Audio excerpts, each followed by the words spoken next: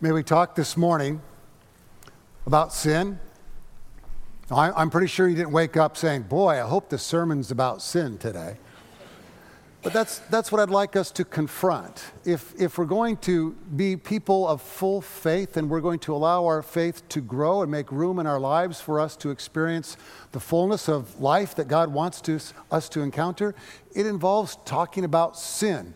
Or if a different word works for you, maybe transgression or trespass or debt or failure or mistake or whatever it might be. That really is part of what it means to be a person of faith. But before we get any further into the sermon, let me say this. I'm aware that for some of you, maybe many of you, that word sin has been used as a way to control, to put down, to coerce. Some theologies would say that your sin will require you to be in church, and out of fear, they'll force you to be in church or force you to be a part of their community because you're going to go to some place where you will fry forever. I understand that's a part of our lives for many of us. It's certainly the theology that I heard growing up in a variety of churches. In fact, there are even still some churches today that will say to you, oh, if you're an LGBTQ person, this is just shocking to me that this still exists, but they're out there. If you're an LGBTQ person, then you are certainly going to be sentenced forever to hell. Or if you're a Muslim or a Buddhist or a Hindu or some other religion, you are going to be sent away to this place of eternal torment. Even within the Christian faith, there's the theology that says, if you're a Roman Catholic or if you're a Mormon, you'll suffer forever. I heard a preacher just last week say that Mormons are destined for hell. You know, it's Anne Lamott, the great writer, who says, you can be pretty sure that you've created God in your own image if it turns out God hates all the same people you do. It's pretty true. It's very true. So we want to be careful that we're not talking about sin in that way this morning. In fact, I want you to know I've done a little bit of research on heaven and hell and what the Bible really says about those two ideas. Maybe in the fall or maybe early next year, I'm going to preach a sermon series on what the Bible says about heaven and hell. And in this research, I found, in fact, just a couple of weeks ago, that of those who believe in hell, less than 0.5% believe they're going to go there.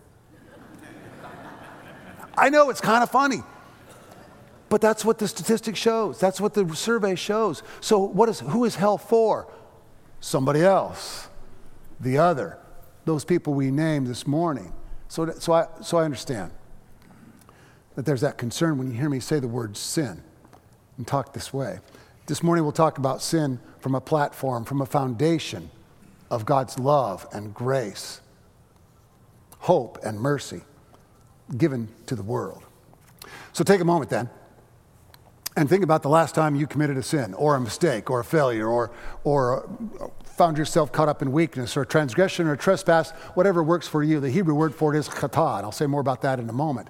Think about the last time you did something like that. And if you're having a hard time remembering, maybe talk to the person next to you. And I'm pretty sure that in some way our relationship, if only momentarily, or for a short time, was broken. Because most of the time when we commit these sins, when we commit these failures, when we commit these trespasses, most of the time what we're doing is we're hurting the people we're closest to. And that relationship of the ones we love the most and care for the most is broken. And by naming the sin, we take the first step toward reclaiming and recommitting ourselves to that friend, the spouse, the child, the parent, neighbor, co-worker, whoever it might be. That's why this conversation is so important to our faith. It allows us to move forward in a way that otherwise we cannot if we do not name whatever the issue is that needs to be confronted. And we also want to be careful this morning that we don't get into blame. It's real easy to blame the other when you're caught with some kind of a mistake or some kind of sin that's happening in your life. I mean, if I've got a report that's due for the governing board and I don't have it done on the time when they expected to see it, and I say to them, well, Paul Baumer came to see me while I was working on this report, and therefore it's Paul's fault. I'm really not owning it, am I? It's not, and by the way, Paul would never do that. But we got to be careful that we don't, in the action, point at somebody else and say, well, here's the problem. In fact, here's the best way to illustrate it. There was a fight going on at a preschool playground. A couple of fourth grade boys, 10 years old. They're scuffling and rustling around, and a teacher walks in, pulls them apart, says, okay, come on, come with me. She marches them into the principal, sets them down in the principal's office, and the principal asks, okay, what's going on? Somebody tell me what happened. And the one little boy says, it all started when he hit me back. You see, that really is the point. It didn't start when he hit me back. It started when I failed, when I fell down. I mentioned the Hebrew word chata a few moments ago. It's a word that literally means to miss the mark. It's a word that comes out of archery. It's an archery term. If I've got a bow and arrow here, and my target is that exit sign on the back of the sanctuary, and I let that arrow go, and it misses the exit sign and sticks somewhere in the balcony, I've committed what the old Hebrews would call a chata. I've missed my target. I've missed my mark. Think of that in the same way in our relationships, in the way we're considering that this morning. If I promise that I'm going to love my wife and give myself to her fully, and in some stupid action, some mean-spirited word or something else, I cause that love not to be experienced, to be made real in her life, whether for a moment or a day or a time, I've committed what the Hebrews would call a chata, a missing of the mark, a sin. Because those relationships matter, especially with the ones we care for the most. Which reminds me of something that Barbara Brown Taylor said. You may have heard her name before, brilliant theologian. Beautiful writer, just unbelievably talented. She wrote a book a few years ago titled Speaking of Sin. And one of the chapters in the book was, Sin is the Hope of the World. That's kind of a provocative title. I skipped ahead in the book and started with that chapter. I wanted to see what she had to say. And she basically says this: if we can name our sin, if we can acknowledge that it's there, and we can admit, yes, I trespassed here, I transgressed here, I missed the mark there. By naming it, we've already taken the step towards a new life, towards reclaiming our relationship with God and reclaiming our relationship with each other. It's not about feeling bad. It's not about staying there in that moment and feeling terrible and walking around with a hangdog look on our face. It's about naming it so that we can then go forward. What a beautiful statement that is. Sin, maybe even the hope of the world. Here's a way to think about this. Consider a young man I knew once named Teddy. Teddy went with us on a Mexico mission trip several years ago that I was leading. Teddy was 16 years old, good athlete, football player, linebacker on the football team, pretty good student. And as far as I could tell, an all-around good guy. But he'd never been to a church his entire life. Completely non-churched. Was an anti-church, had just never been. One of the kids on the trip invited him to go with us to Mexico. He came to all the pre-planning sessions, got heavily involved, loved the trip, had a great time, and kept saying every day, wow, who knew that the church was doing such great work in the world? This is so much fun, building homes in Mexico for the homeless. And then at night at the campfire circles, we talk about God's love for the world and a message of grace and hope. And he totally caught up in it and really loved it. Said to me, in fact, at the end of the week, would it be okay if I started coming to your church? I said, yes, we'll let you come to church. That'd be great. But 2 months later, he joined the church. New Member Sunday, came with the other new members, gave his confession of faith, and was welcomed into that congregation. And then a couple of months went by. Service was over. The senior minister had preached. I was working the back door as the associate that day, and I saw Teddy come through, and he's crying. I was going, Teddy, what's wrong with you? Are you okay? What's up? He said, Glenn, ever since I've become a Christian, my life has become very hard. By the way, we're not going to put that on the website, just so you know. I said, what do you mean? He said, I've been paying attention to what Jesus instructs about loving your neighbor, about even loving your enemies and people you don't like. And the more I look at my life, I kind of discovered I'm a jerk. I walk down the hallways, and I used to walk down the hallways, and I'd see guys that weren't athletes, that weren't playing on the football team, and I'd kind of knock them down, call them a name, pick on them a little bit, tease them. I'm kind of a bully, he said. I treat girls terribly. I talk down to girls. I'm not a very kind person at home.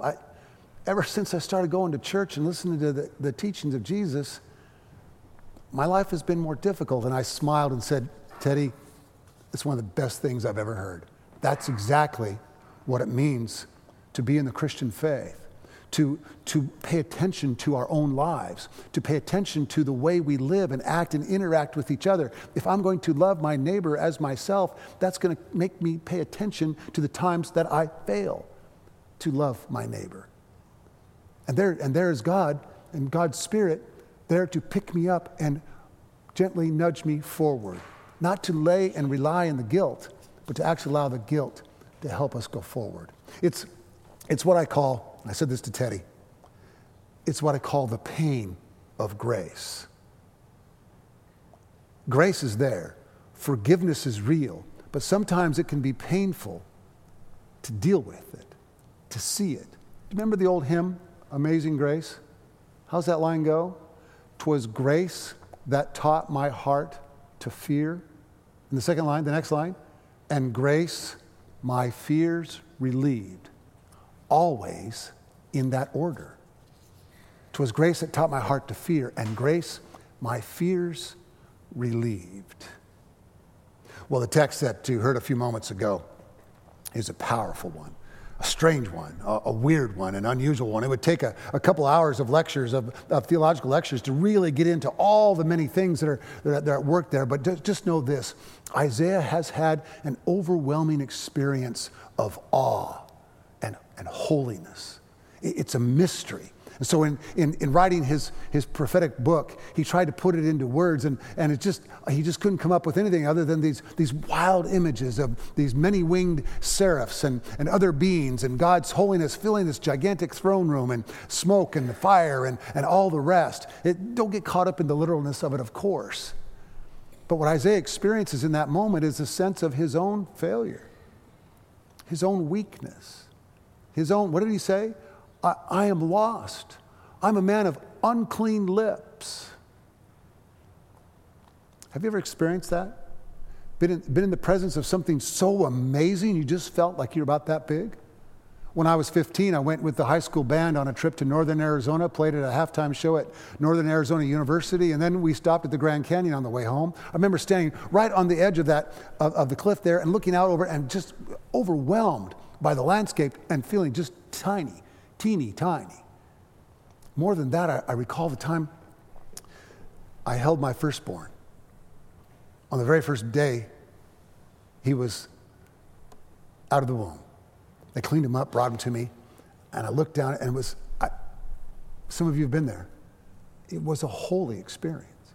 I mean, it was the sacredness of that beautiful young boy, that perfectly round head, beautiful face looking up at me. And at the same time, having this holy experience, in the back of my mind, I'm thinking, who am I to be a father?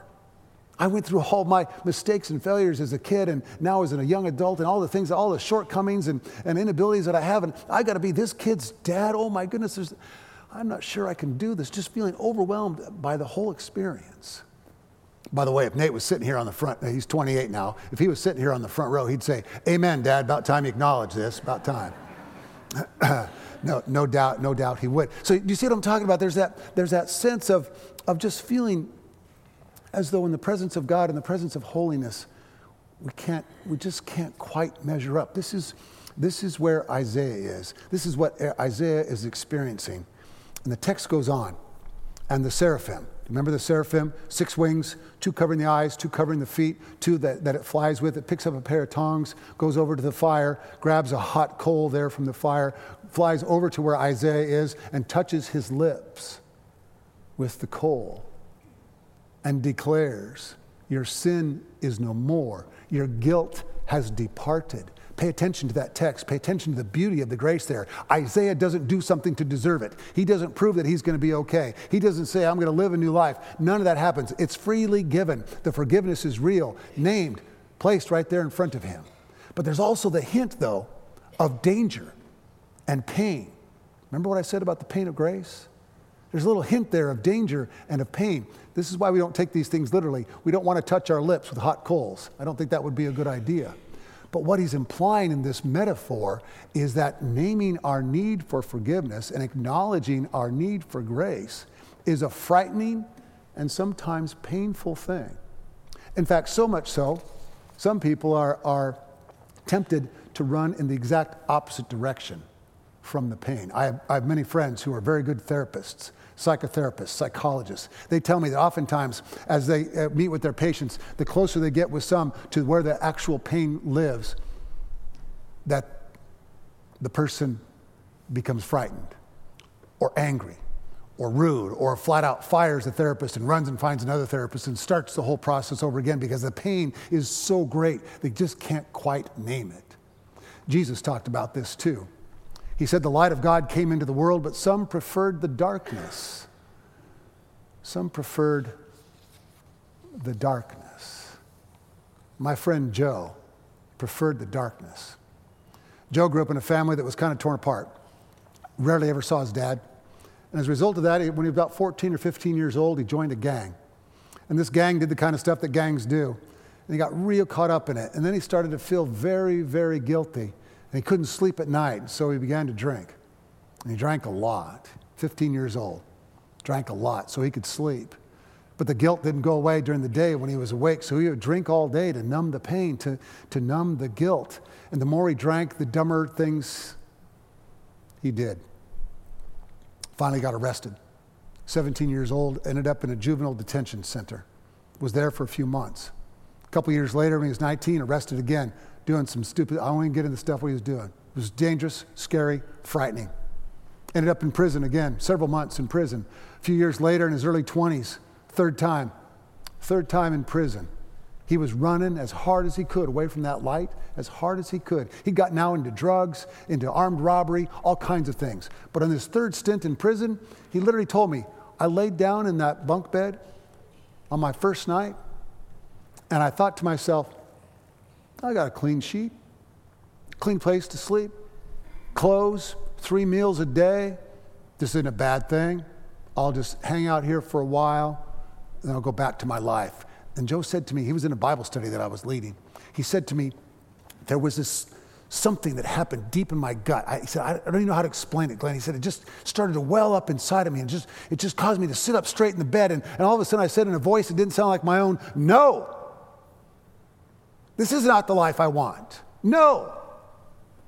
He said to me over a quiet cup of coffee, Glenn, I believe that was the voice of God speaking through me and to me.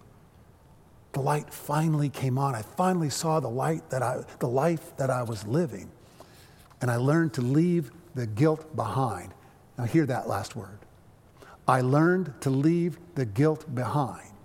Guilt is never a place where we stay.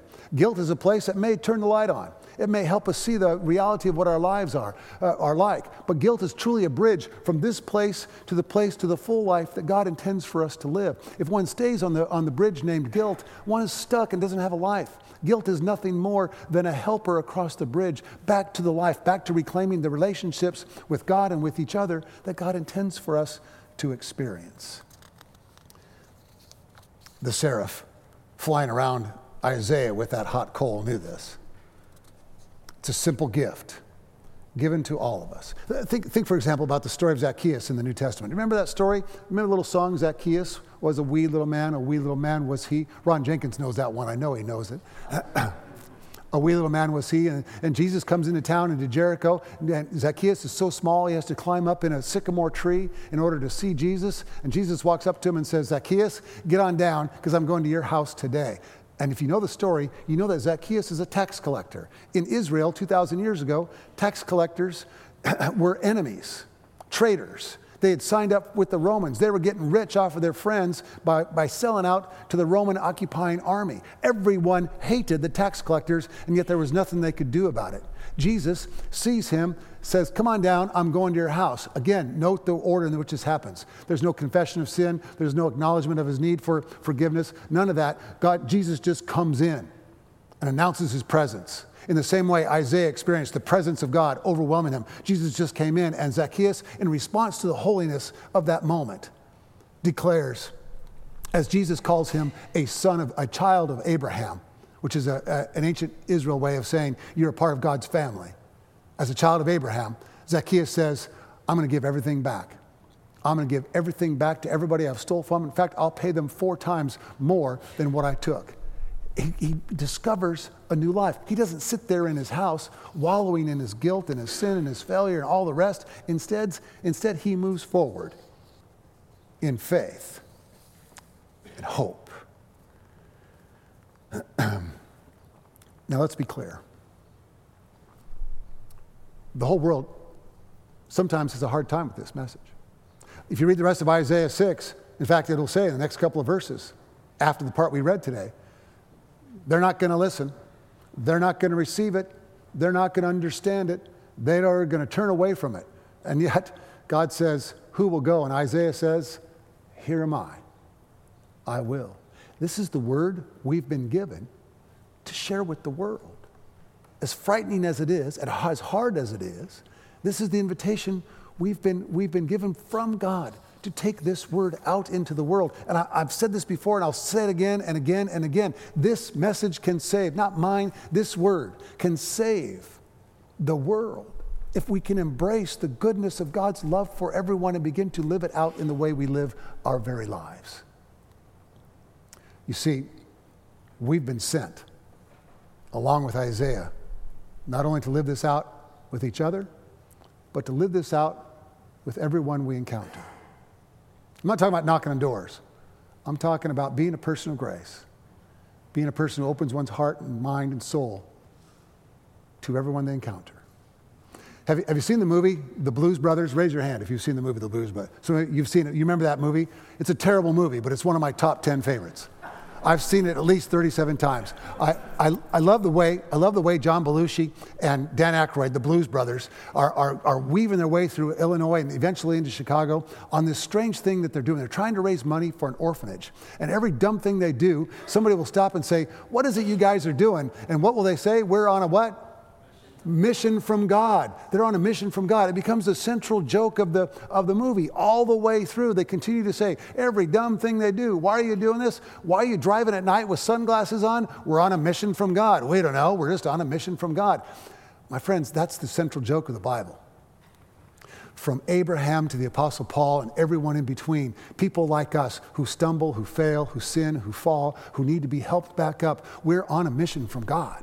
We've been sent out into the world, not because we've become perfect, not because we have the right answers, but because we've experienced something of the holiness, the grandeur, and the beauty of God's grace given to us. I know it's not easy. Later today, I'm going to drive north to Kenyon College and perform a wedding ceremony there for two members of our church. They met in high school and dated here in Columbus. Then went off, both of them, to Kenyon College, where they dated again. And then went in separate ways. Broke up, married, had families.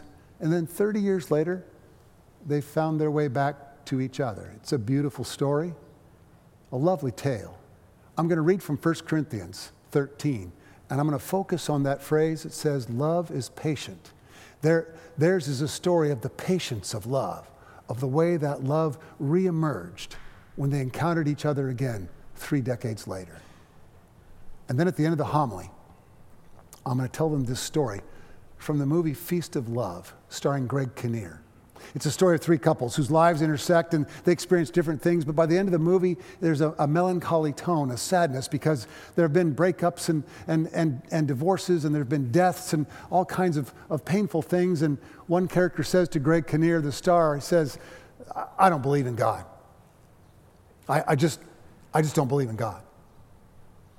And if there is a God, then God doesn't love us. Or why would God allow us to experience all this pain? And Greg Kinnear says, who's been through his own pain, his own sorrows, his own losses and breakups and the rest, and is now about to enter again into a relationship that feels a little tenuous, but he's walking into it gingerly. He says, no, there is a God. Are you kidding? There is a God.